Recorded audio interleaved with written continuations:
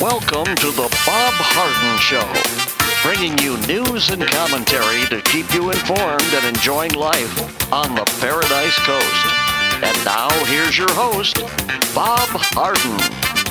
Good morning. Thanks so much for joining us here on the show. It's brought to you in part by the good folks at Johnson's Air Conditioning. Johnson's Air Conditioning is Naples' longest established air conditioning company. You can find out more by visiting johnsonsairconditioning.com. Also brought to you by Life in Naples magazine. Be in the know and stay up to date by reading Life in Naples. Lifeinnaples.net is the website. We have terrific guests for today's show, including Keith Flaw, co-founder of the Florida Citizens Alliance. We're talking about education, public education in Florida. We'll also visit with Michael Cannon, who's the Director of Health Studies at the Cato Institute. Orthopedic surgeon Dr. George Markovich will be joining us, as well as former mayor of Naples, Bill Barnett. Look forward to these conversations. It is February the 4th, and on this day in 1974, Patty Hearst, the 19-year-old granddaughter of newspaper publisher William Randolph Hearst, was kidnapped from her apartment in Berkeley, California, by three armed strangers. Her fiancé, Stephen Weed, was beaten up and tied up along with a neighbor who tried to help. Witnesses reported seeing a struggling Hearst being carried away blindfolded, and he was put in the trunk of a car. Neighbors who came out in the street were forced to take cover after the kidnappers fired their guns to cover their escape. What an unpleasant day that turned out to be. 3 days later, the Symbionese Liberation Army, SLA, a small U.S. leftist group, announced in a letter to a Berkeley radio station that it was holding Hearst as a prisoner of war. 4 days later, the SLA demanded that the Hearst family give $70 in foodstuffs to every needy person in Santa Rosa to Los Angeles. What an absurd request. Anyhow, this done said to the SLA negotiation would begin for the return of Patricia Hearst. Randolph Hearst hesitantly gave away some $2 million in worth of food. The SLA then called this inadequate and asked for $6 million more. The Hearst Corporation said it would donate the additional sum if indeed Patty was released unharmed.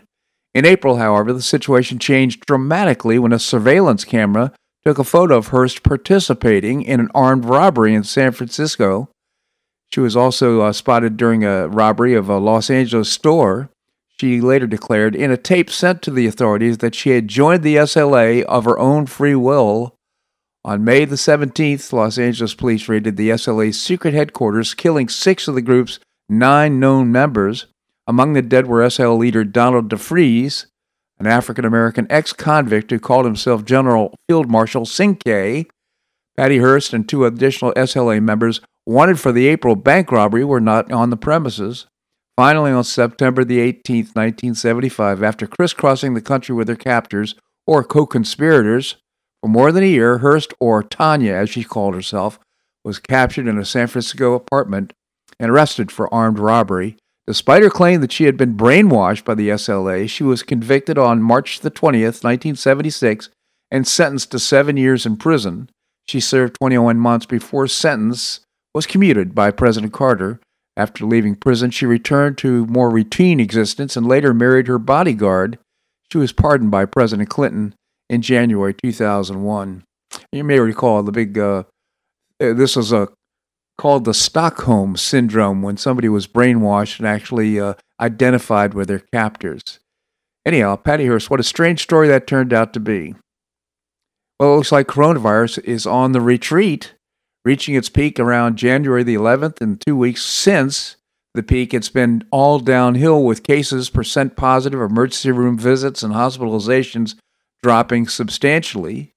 The national case curve is down 43.6% from January the 11th.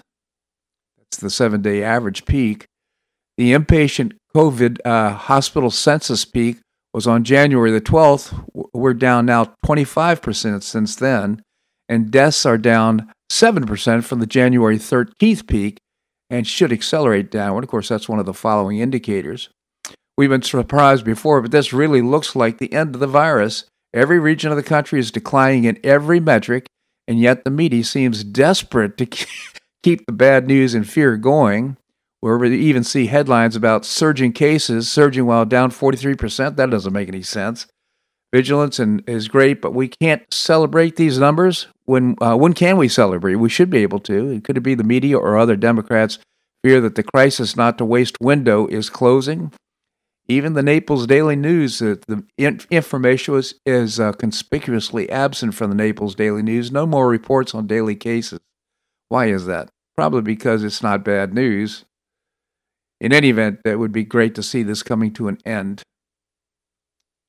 The FBI and the firearms industry reported Tuesday that sales and background checks smashed through past records as people grew increasingly worried about the new Biden administration and the Second Amendment will impose gun controls.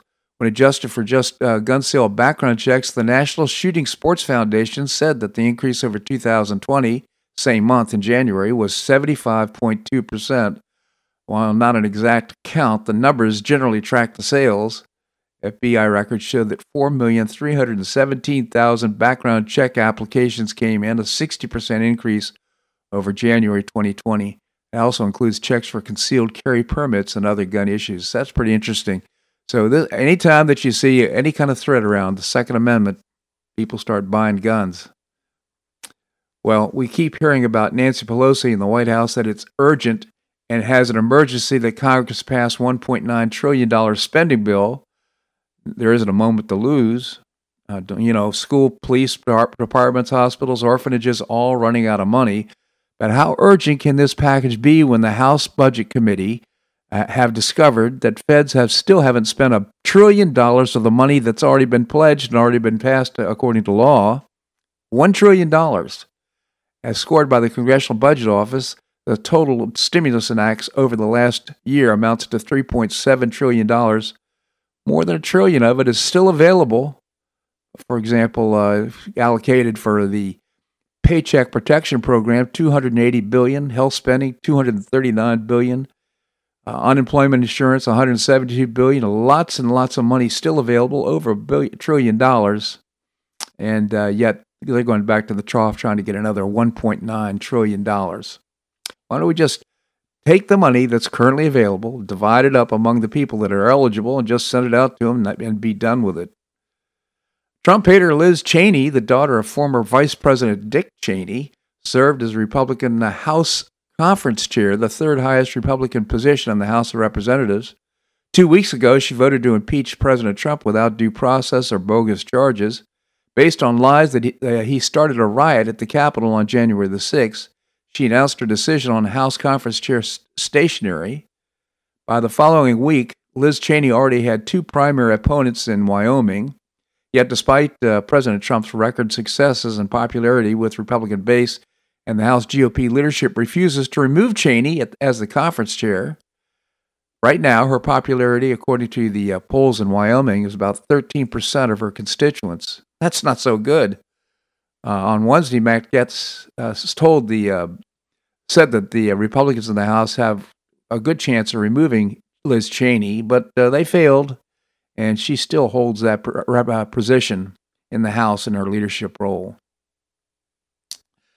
Representative Alexandria Ocasio-Cortez has spoken at length about her experience during the Capitol Hill riot on January the 6th. From her live Instagram videos, it seemed that she was in the front line facing down Trump-supporting rioters in the halls outside her office. But as it turns out, Ocasio-Cortez wasn't in the Capitol at the time of the assault in Congress. She was in her office in another building entirely. She's congressional office is in Cannon Office Building, according to her website. Her Washington, D.C. address is 229 Cannon HOB. The Cannon HOB is accessible by tunnel. Now the new hashtag right now responding to these on Twitter is Ocasio-Cortez Smollett. It's trending on Twitter. Pretty amazing. Well, the Biden White House's response to the unfolding coup in Myanmar has been described by insiders as chaos, including fears over angering the Chinese Communist parties in response. As reported by Politico, people close to the Biden administration have been frustrated by the response. People familiar with Biden's administration's internal deliberations said that the U.S. officials appear to be frustrated by the developments, not least because of which the timing, and was scrambling to figure out how to coordinate, respond domestically as well as internationally, and whether to call what happened a coup or described the scene as chaos. And of course, they're very concerned about how the Chinese might respond to all this. Officials fear that the White House calling the military takeover a coup could anger China and force the United States to withdraw foreign aid.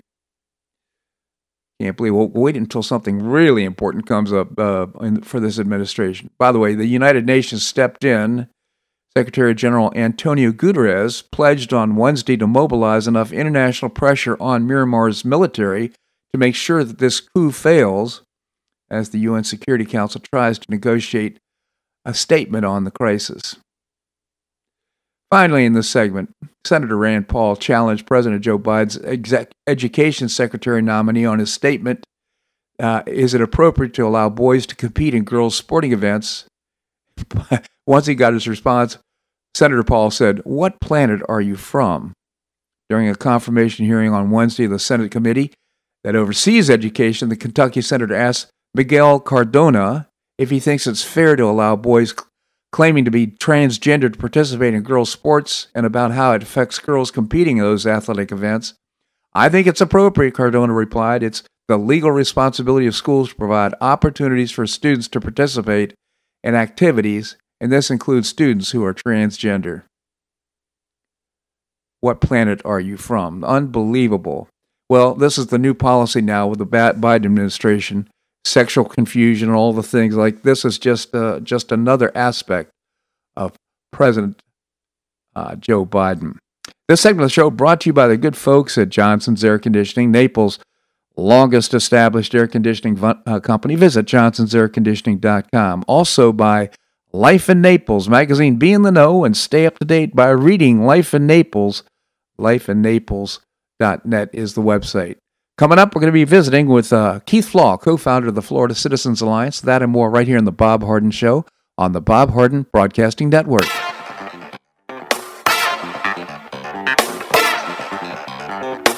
Stay tuned for more of The Bob Harden Show here on the Bob Harden Broadcasting Network.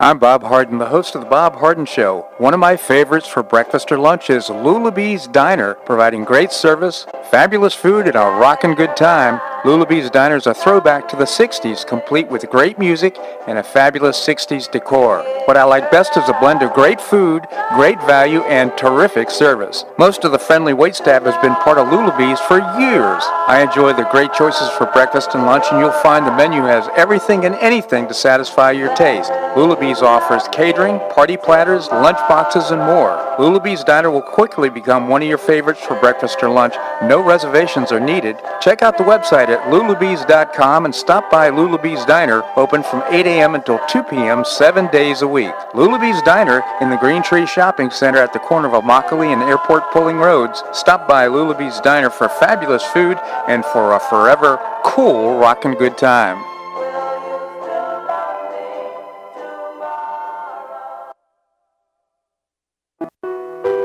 Did you know St. Matthew's House operates the only emergency homeless shelters in Collier County? St. Matthew's House provided more than 500,000 hot meals to those in need last year, and since 2010, 527 men and women have graduated from the St. Matthew's House Justin's Place Addiction Recovery Program. For over 30 years, St. Matthew's House has provided innovative solutions to fight homelessness, hunger, substance abuse, and poverty in Southwest Florida. And you can help St. Matthew's House in this life-transforming work by patronizing the St. Matthew's House thrift stores, Cafe M25, car wash and detailing center, and award-winning catering operations. For more information, visit stmatthewshouse.org. That's stmatthewshouse.org. St. Matthew's House is a 501c3 not-for-profit organization and does not solicit government funding.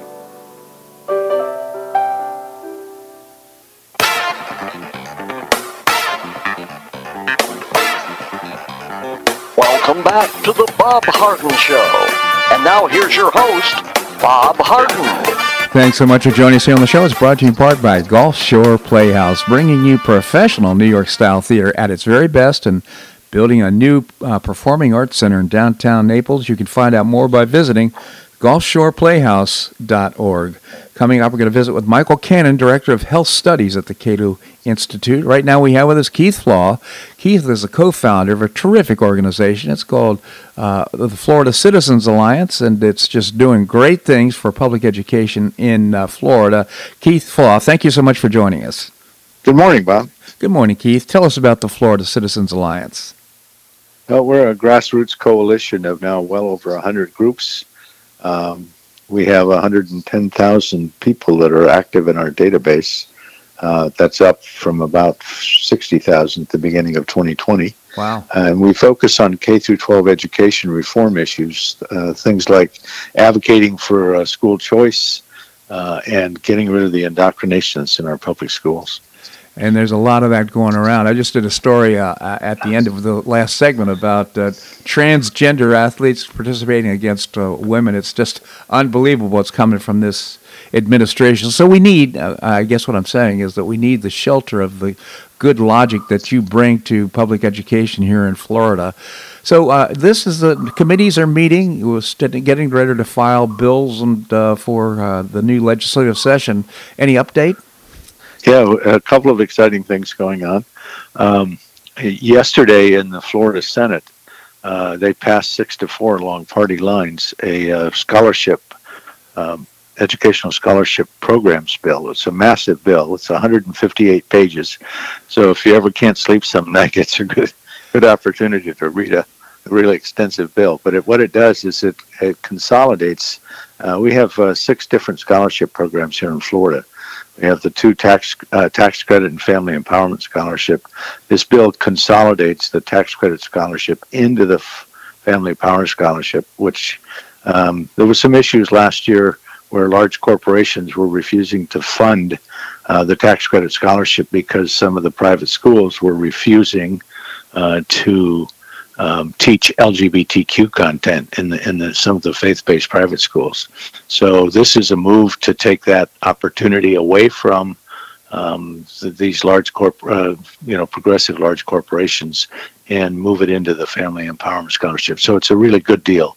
Another major thing it does is we have 2 scholarship programs today, the McKay Scholarship and the Gardner Scholarship, which are oriented towards disabled students, challenged students. And this consolidates them into a joint single scholarship program called the McKay Gardner, but it's one program now with one set of rules for application, et cetera.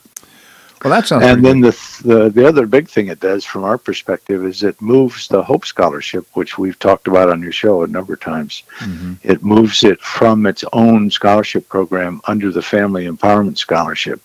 And so when you put all this together, what it does is dramatically improve, simplifies things, and it dramatically improves the number of students that are going to be eligible for the various scholarships. So it's a really good bill. Oh, that sounds great. Now, last time we talked, you were concerned about the Hope Scholarship being restricted to only those who are poor, that are needy, as opposed to those that might be bullied. Any update on that? Yeah, we've been assured by the sponsor and by Commissioner Corcoran that by moving it over underneath the Family Empowerment Scholarship, which in and of itself has a requirement for poverty, certain poverty levels, that the Hope Scholarship moved into that is exempt from that requirement, so that it still is fully applicable to any parent who has a bullying incident or threat and intimidation incident, irrespective of their economic standing. So that's really outstanding. Yeah, that's great. So, and we've also been talking about pornography in some of the school literature and some of the textbooks that kids are using. Any update on that? Yeah, some exciting news. We've talked in your show about getting the bill filed in the Senate. Senator Ana Maria Rodriguez filed Senate Bill 410 back about 3 weeks ago. And so she's a mom. When we talked to her and explained the bill, she surprised both Pastor Rick and I. She jumped at the opportunity to file and champion that bill. Well, now we've been sorting out the who's going to file it in the House, And we now have a mom, Linda Cheney, Representative Linda Cheney, who's filed the bill in the House. So we now have a bill filed in both chambers. You may remember from prior years, it's a game of sudden death, and if you don't get your bill filed in both chambers, then it dies pretty quickly. Yeah. So we still have a long way to go, but as I was mentioning, we're still in the game. We've got it filed, and so now it progresses through 3 committees in each house, and so we'll be putting out action alerts.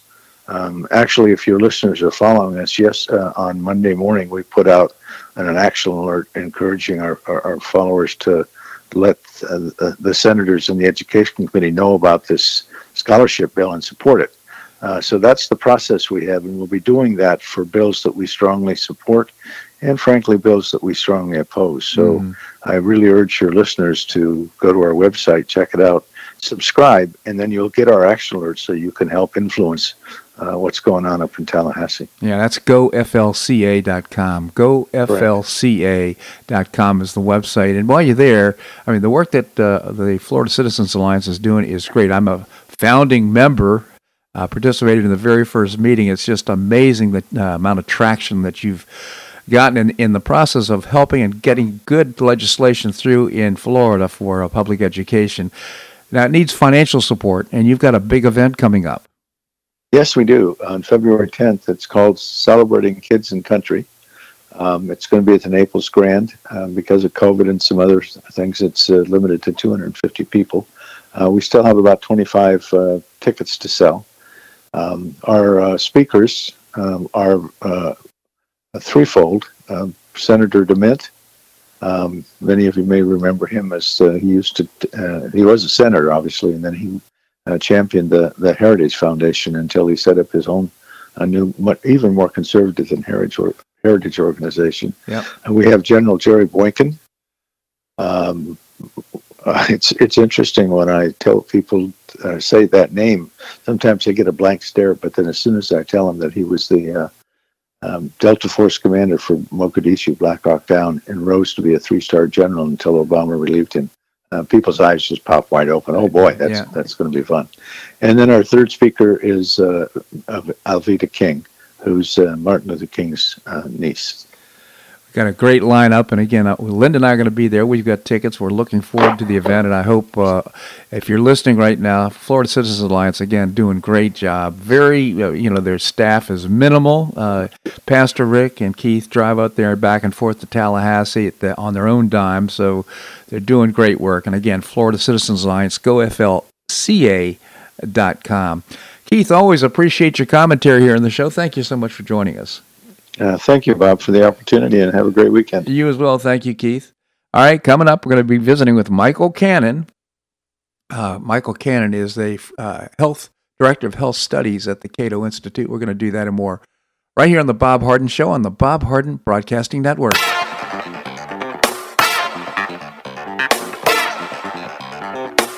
Stay tuned for more of The Bob Harden Show here on the Bob Harden Broadcasting Network.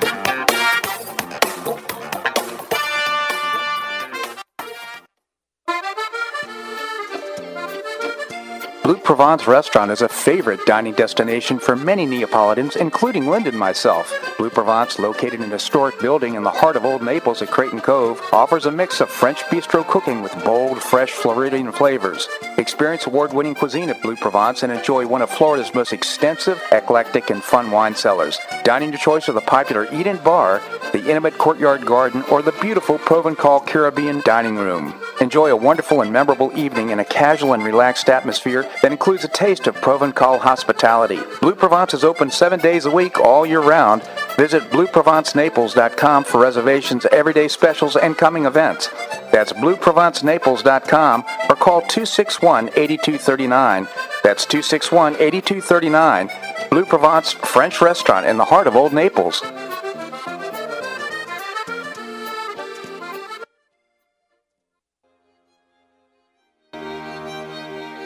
Gulfshire Playhouse is passionately committed to enriching our cultural landscape by producing professional theater to the highest artistic standards and providing unique educational opportunities to folks in a spirit of service, adventure, and excitement. Over the past 15 years, the Playhouse has expanded immensely, outgrowing its current facilities. With dreams of expanding even further in order to better serve the community, broaden the economic impact, and strengthen the cultural fabric of our region, it's time to build and move into a new home. A 44,000 square foot state-of-the-art theater and education center will be built on 3 acres at the corner of First Avenue South and Goodlet Frank Road, allowing Gulf Shore Playhouse to achieve those dreams. To find out more about Gulf Shore Playhouse, this state-of-the-art performing arts center, and about the season's exciting productions, visit GulfShorePlayhouse.org. That's GulfShorePlayhouse.org. We'll see you at the show.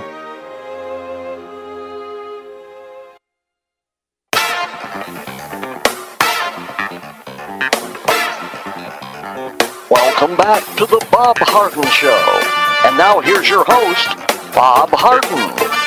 Thanks so much for joining us on the show. Hey, I want to point out Choice Social is a new and refreshing social network introduced to me by a friend, and I hope you'll take a look at choicesocial.us on the website to find out more. It's terrific. I really enjoy it.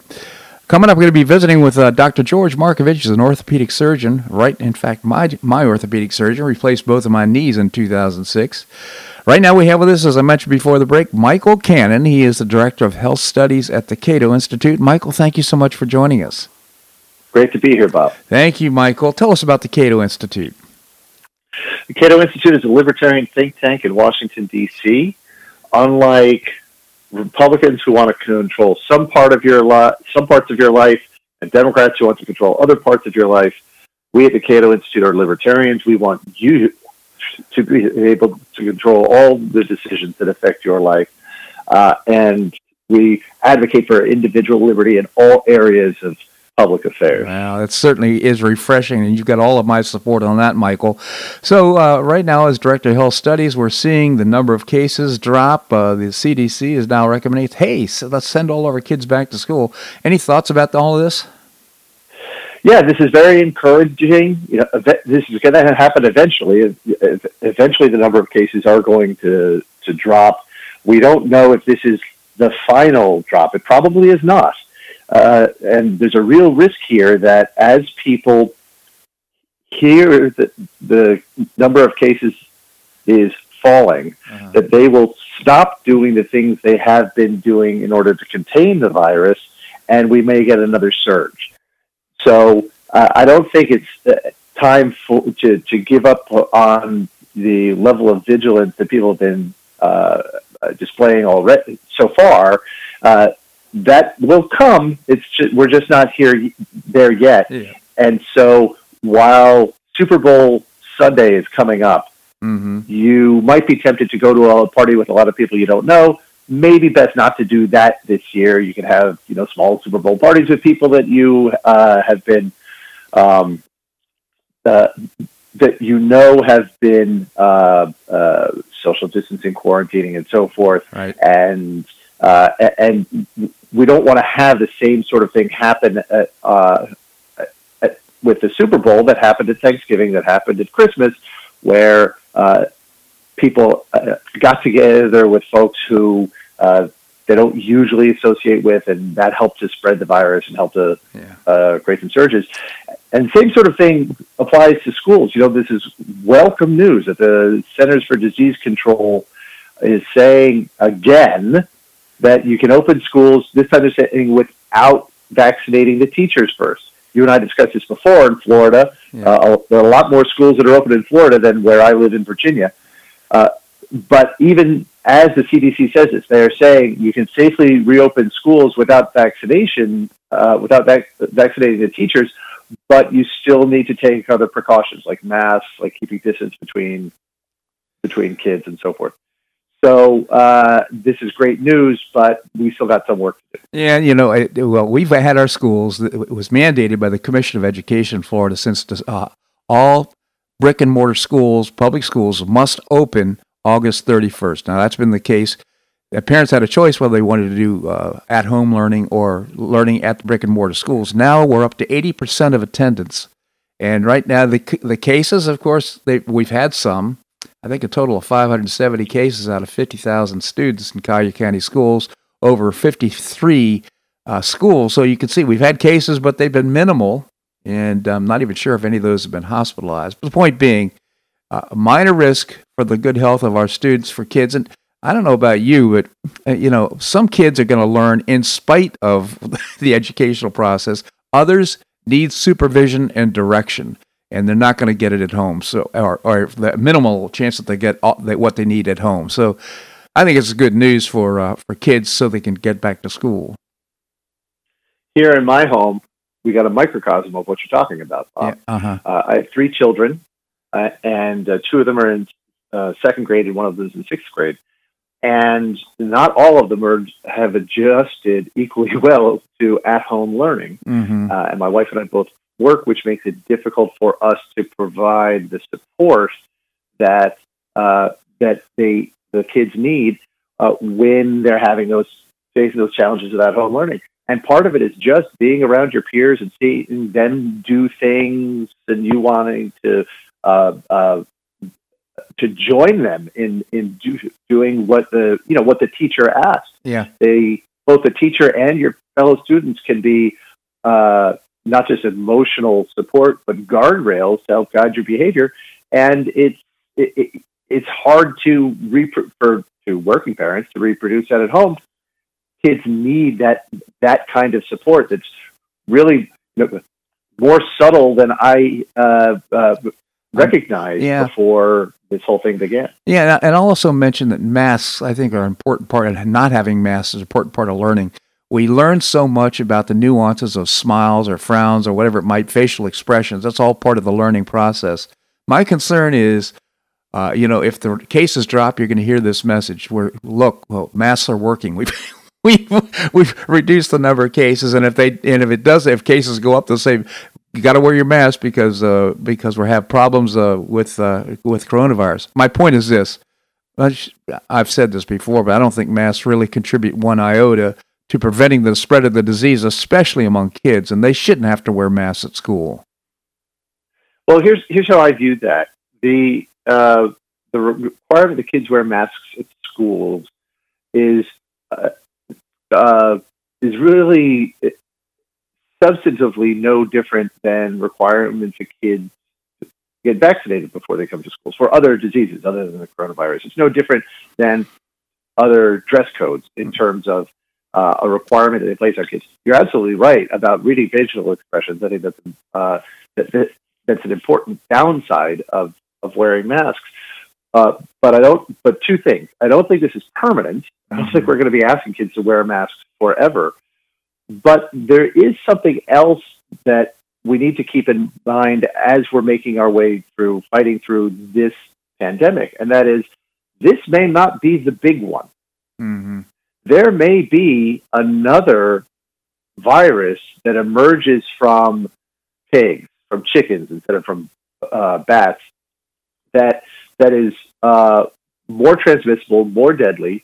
Many epidemiologists do worry about this. And so we also have to look at the activities we're undertaking now as perhaps a dry run. Yeah. For even greater measures we would have to take for a more deadly virus. If you look at what has happened in Asian countries like South Korea that went through a SARS outbreak a few years ago, they were much better at getting this virus under control than we have been in the United States. They acted much more quickly because they had this dry run they had already been through. Yeah. And so we are right now, I think when it comes to children, I think there is value in the fact that we are getting them to take this seriously, because if there is a more deadly virus that comes down the road, we can just say, okay, time to mask up again, and take these other steps, and it will have become ingrained, and we will be able to save more lives as a result. Yeah. Now that is guesswork. That is projection into projecting into an unknown future and an unknowable future. But there is that potential benefit of that said, steps and of masking. Yeah, that said, I would my retort to that would be, those possibilities have existed in the past, they exist in the future, In the meantime, we need to live our lives, and it's not normal to be wearing a mask, in my view. So we have our immune systems, and then we need to count a lot more on that and a little less on public health officials. Michael, I would just genuinely appreciate your commentary here in the show. I encourage our listeners to go to cato.org, cato.org. Thank you so much for joining us. Anytime, Bob. Take care. My pleasure indeed. All right, good discussion. Whoops, what did I do there? Oh, I pushed up the wrong button. All right, coming up, we're going to be visiting with Dr. George Markovich. We're going to do that and more right here in the Bob Harden Show on the Bob Harden Broadcasting Network.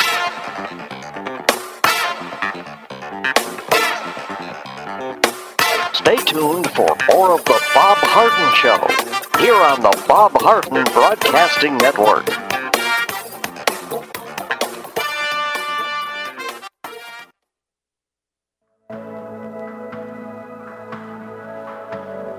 Do you suffer from joint pain in your shoulders, hips, or knees? I was suffering from debilitating pain in my knees. On a referral, I saw Dr. George Markovich with the Institute for Orthopedic Surgery and Sports Medicine. He successfully treated my symptoms and pain for several months. Finally, having exhausted all alternatives for pain management, Dr. Markovich and I agreed that surgery was my best alternative. Dr. Markovich replaced both of my knees in 2006, and I now have full range of motion in both knees, and I have no pain. I now play golf and exercise free of debilitating pain in my knees. Don't suffer needlessly with joint pain. Call orthopedic surgeon Dr. George Markovich with the Institute for Orthopedic Surgery and Sports Medicine at 482-5399. That's 482-5399. He did a great job for me, and he'll help you too.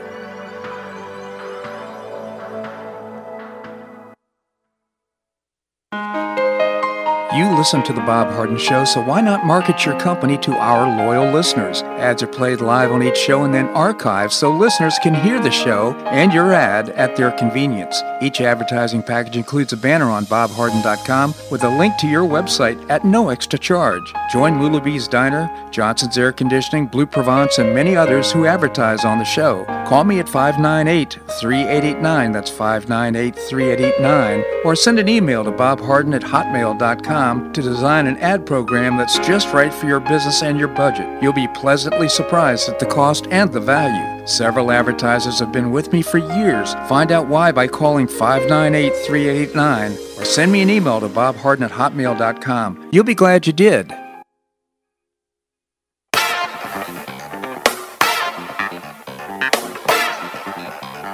Welcome back to the Bob Harden Show.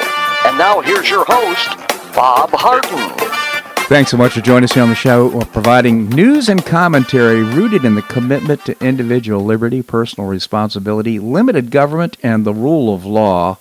Coming up, we're going to be visiting the former Naples Mayor, Bill Barnett. Right now we have with us my orthopedic surgeon, Dr. George Markovich, who replaced both of my knees in 2006, and I'm so grateful he did. Dr. Markovich, thank you so much for joining us. My pleasure. Good morning, Bob. Good morning. So, Dr. Markovich, we're seeing a reduction in cases right now in terms of coronavirus. How's that affecting what's going on? What are your thoughts about all that? Well, I think that certainly it seems like it's a lot of ups and downs and a lot of information that's difficult to comprehend that's coming out of these sources, you know. I think that the cases go down because there's enough people either getting vaccinated or having been exposed to the virus. And the testing, despite being flawed in many ways with a lot of false positives, is reflecting what usually happens, what always happens, what must happen with every pandemic, every viral illness, every type of situation like this, where the ripples in the pond dissipate, cases go down, and the society moves beyond this pandemic. And that makes sense. And so, in other words, we're kind of getting this herd immunity. And we've had, I think, in Collier County, we have a population of about 360,000 folks. I think we've had about 30,000 positive cases or positive tests of coronavirus. That would indicate, you know, the number of cases that have not been recorded is probably a factor of, what, 8 times that? Yeah, so these are, there's many tests, but the polymerase chain reaction tests keep cycling through certain times, and you eventually get either a positive or negative figure. Anything over 30 is clinically insignificant because it means that the cycle has gone to the point where it's picking up more than perhaps just the virus, antigens, pieces of the virus, genetic material, background noise, things like that. So, these positive tests, many can be misleading. And so I think it's important that we keep things in perspective. When somebody who's 95 years old succumbs and passes, and they have exposure to coronavirus or COVID, they died, as many people do, as everybody does in time. And they died perhaps being exposed to COVID, not as a result of COVID. Right. So much of that going on. So, doctor, you're orthopedic surgeon. You have patients. Are you finding that patients are putting off some of the needs and some of the surgery or the support that they need because of fear of coronavirus? So we've seen that. I think there's a lot of fear. There's fear mongering, and it's hard to keep things in perspective for people and allay their fears when all they hear beyond the confines of my office or exposure to me is, this type of information being propagated. I think a lot of people are realizing that, there's risks in the world, and if they mitigate their risks, this, along with many other things, every time they get in their car, every time they, go up and down stairs, things are probably going to be okay. Yeah. And so we were closed down for 3 months. We treated people only with emergencies.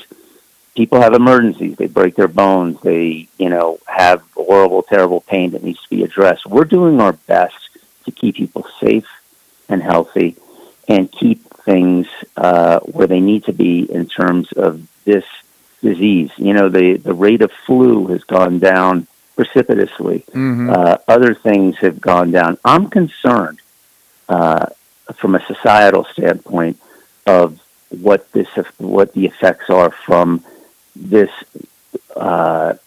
overemphasis on this particular respiratory virus. Yeah, I couldn't agree more. I mean, life is going to go on, and I think the fears will be perpetuated, quite frankly. If we're not going to be fearful of this, it'll be climate change for sure.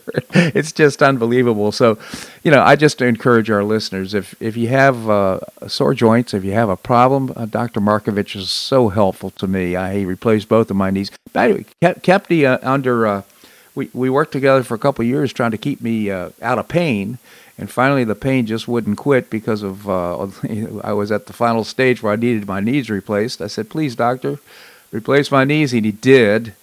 Aside from growing at about a quarter of an inch or half an inch, because I'm no longer in pain and I'm from my knees, and I'm so grateful for that, Dr. Markovich. I encourage you to call Dr. Markovich's office at 482-5399, 482-5399. Doctor, always appreciate your help, support, and information here on the show. Thank you so much for joining us. Thank you, Bob. Have a wonderful day. You as well. Thank you. Dr. Markovich is skiing right now in Colorado, so I woke him up early, and I feel a little bit bad about that, but nevertheless, it was great to have him on the show. All right, coming up, we're going to be visiting with Bill Barnett. He's the former mayor of Naples. We're going to do that and more right here in the Bob Harden Show on the Bob Harden Broadcasting Network.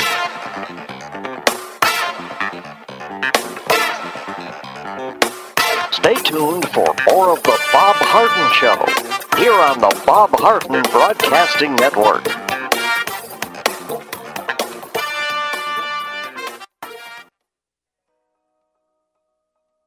Do you have an extra auto you'd like to donate to charity? Maximize your tax deduction, support your favorite charity, and help a local child in need by calling Naples Auto Donation Center. Naples Auto Donation Center is a not-for-profit licensed car dealer. Just call NADC at 692-9840 and they'll take it from there. You get a properly documented tax deduction for whatever the vehicle actually sells for. Your designated beneficiary charity gets half the profit after fix-up costs, and the net revenue generated by NADC goes to Friends of Foster Children to provide tutoring and other enrichment activities for foster children the government doesn't provide. And NADC is also one of the few places in Collier County that sells inexpensive cars that actually run to folks who would otherwise not be able to afford one. It's a real win-win. Call Naples Auto Donation Center at 692-9840 or visit the website nadckids.com.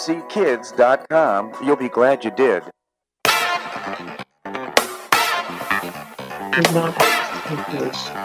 Welcome back to the Bob Harden Show. And now here's your host, Bob Harden. Thanks so much for joining us here on the show. It's brought to you in part by the Foundation for Government Accountability, creating policies and programs to get able-bodied folks off of welfare and back to work. It's a moral imperative, and you can find out more by visiting thefga.org.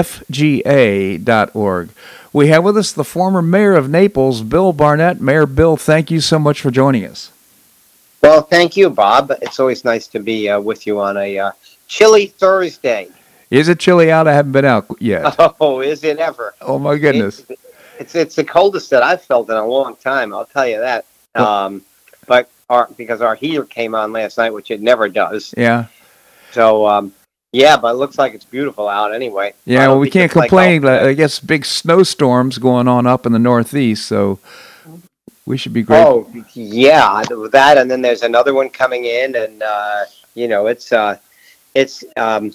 we're here in Florida, Bob. Yeah, and we're grateful for it, for sure.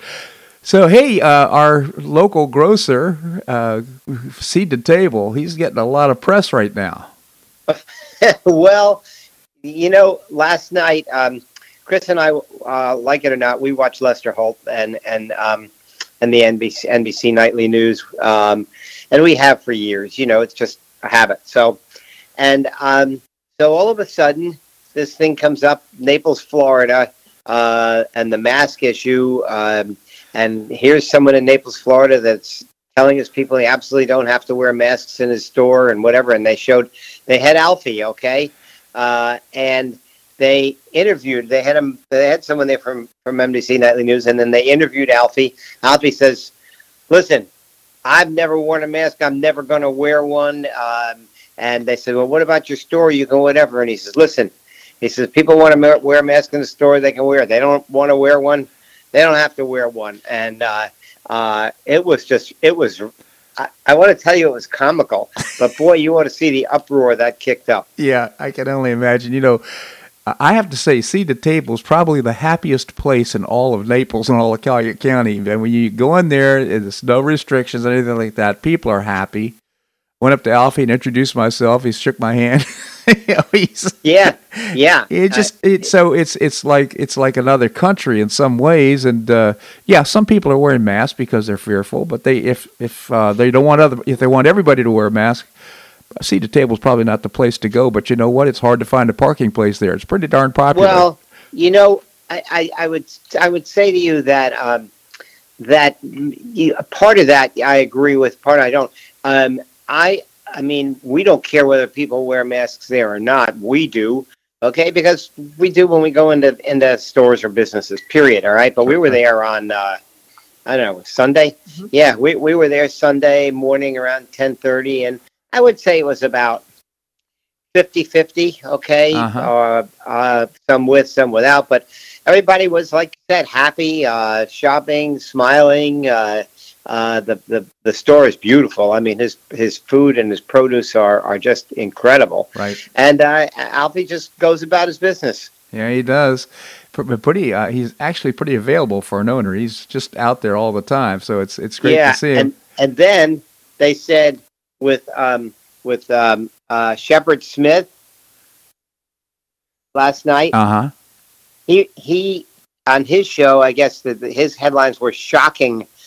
News out of Naples, Florida, and went through kind of the same thing. So it was like, man, talk about shocking. Naples, Florida. Yeah. So what was? Tell me about the reaction. I needless to say, I don't watch Shepard Smith or Lester Holt. I don't watch Shepard Smith. but it was on a blog. Oh, I see. So, So- tell me how Lester Holt responded to all this. Well, Lester didn't. It was somebody else that was kind of doing the story. Was there interviewing and everything else, and Lester takes it in stride and then went on to something else. I mean, they didn't belabor it. It was Okay. there. It was pictures. They were showing the store, and we were thinking, man, that store is beautiful. It really is, Mr. Mayor. So the other thing, though, he's filed a couple of lawsuits and I guess been a couple of favorable rulings in his favor. Yeah, I know he had one, and I don't know if this is the one you're talking about, Bob, that when the school district pulled he had like a $5 million contract with them Yeah. for food, and then they pulled it on him, and then he immediately sued them. I don't know what any of the results are, because I don't follow it unless it's in the paper, and Chris is the only one that reads the paper, so Yeah. so I don't know, but I would have thought in that particular one that he would have won it and have no legal expertise in that at all. It just sounded like, hey, you can't just unless you have really good grounds to do that, you can't just yank somebody's $5 million contract from them. Actually, I recall it being something like $20 million, providing the food to the school district up in Lee County. Was my understanding. Right. And apparently, he said, this whole coronavirus thing is a hoax. Oh, he said that last night, by the way. Oh, did he really?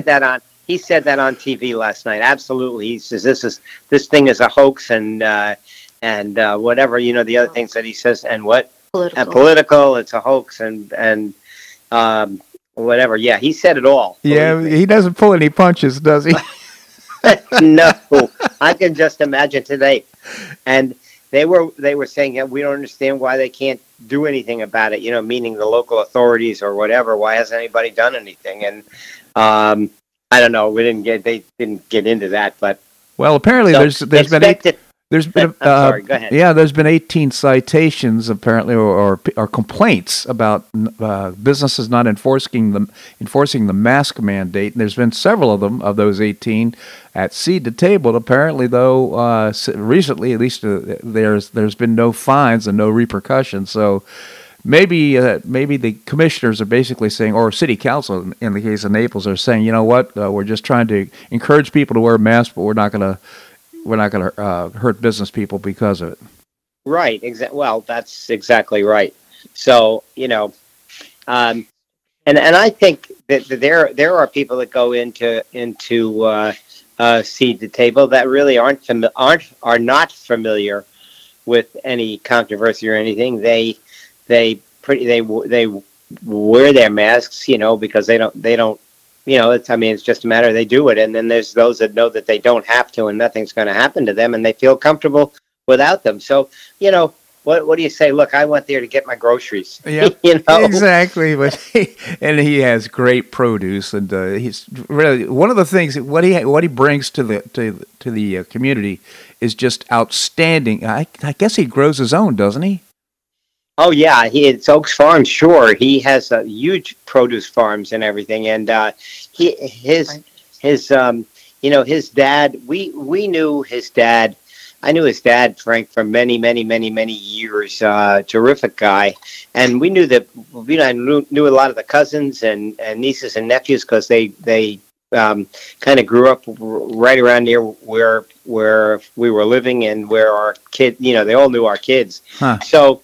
It was like it's not somebody out of the clear blue, but Alfie's always had a vision of his own. Let's put it that way. Oh, absolutely. And I knew his dad. I was a founding member of the Florida Citizens Alliance. I had the co-founder on earlier this morning, and Alfie's dad was a founding member as well. And I had a chance to meet and talk with him just a few months before he died. And his death, as I recall, was very sudden. Yeah. I don't remember exactly, but I think you're right. But a good guy, and as I say, they've built an empire out of it. Absolutely. We like his little Oaks Farms down on Davis Boulevard. Yeah. I don't know if you've ever had the chance to go down there. No, but it has another place on 41. What was it called? Yeah, Food for Thought. Food for Thought. That was it. Yeah, so it's Right, a great right. place as well. But yeah, and I mean, and they're all the same. As I say, he'll be a subject of controversy forever because he does his own thing. He sure does it. He has strong feelings and he's willing to share them. So Yes, he is. and so, any good scoop in Naples? Well, I know they had a long meeting, another one yesterday, or two of them. I don't know. One ran into the other, and I wasn't really paying a lot of attention. Shame on me for being your news correspondent for the city of Naples. But I do know that the mayor was skiing in Vail during the busiest week of the year, which is always nice to know. Yeah. I thought you'd appreciate that. You heard it. Well, you know what? What?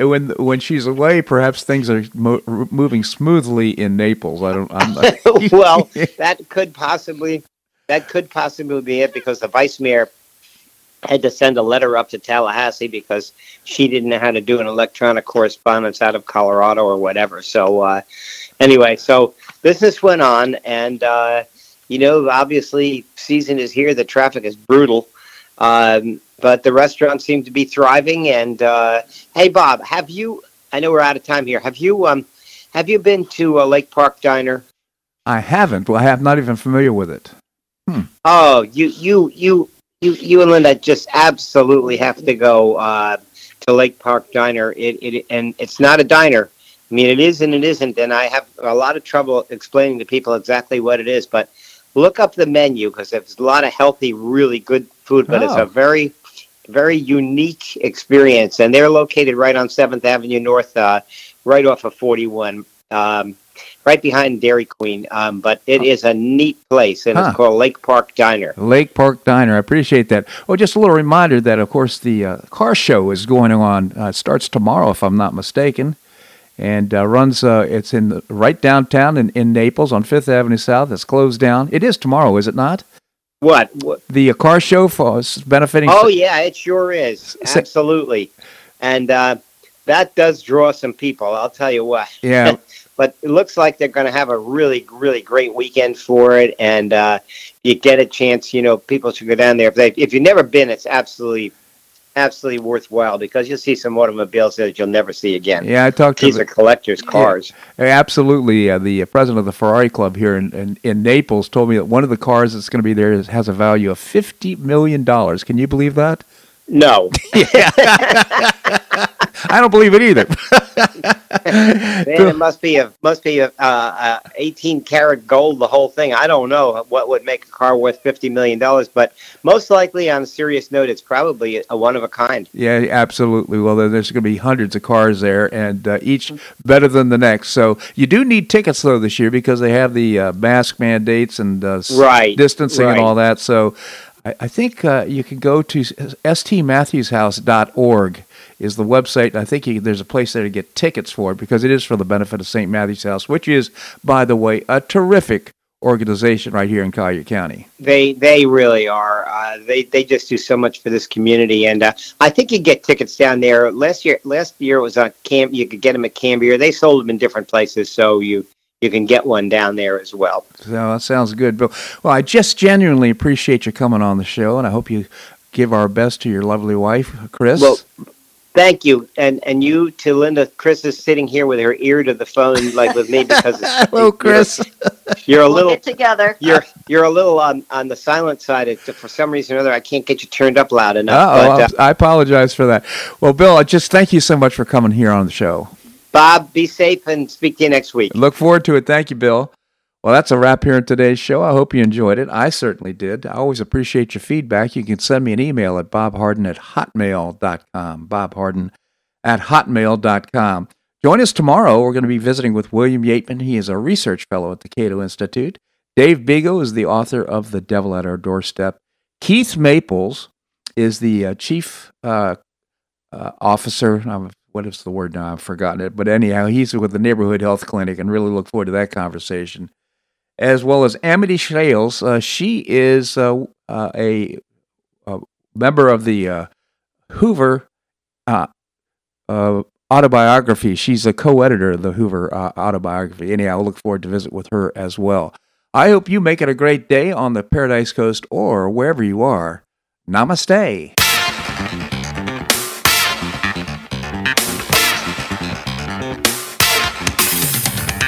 Thanks so much for listening to the Bob Harden Show on the Bob Harden Broadcasting Network. For more information and audio files of previous shows, visit www.bobharden.com.